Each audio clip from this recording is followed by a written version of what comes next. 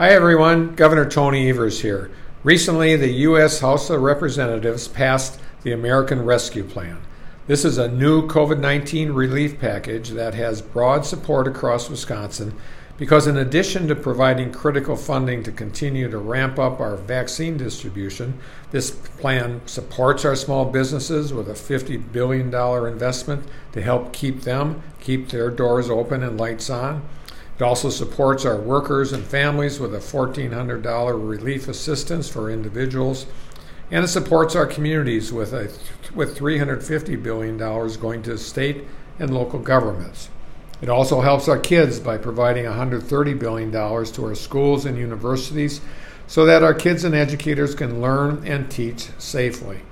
From Wisconsin's small businesses and workers to our kids in schools, this federal assistance is needed by Wisconsinites in every corner of the state. The American Rescue Plan, coupled with our Badger Bounce Back agenda, will help make sure our communities and our state can get through this pandemic, then bounce back and better than before. So let's get this done, folks. Thank you.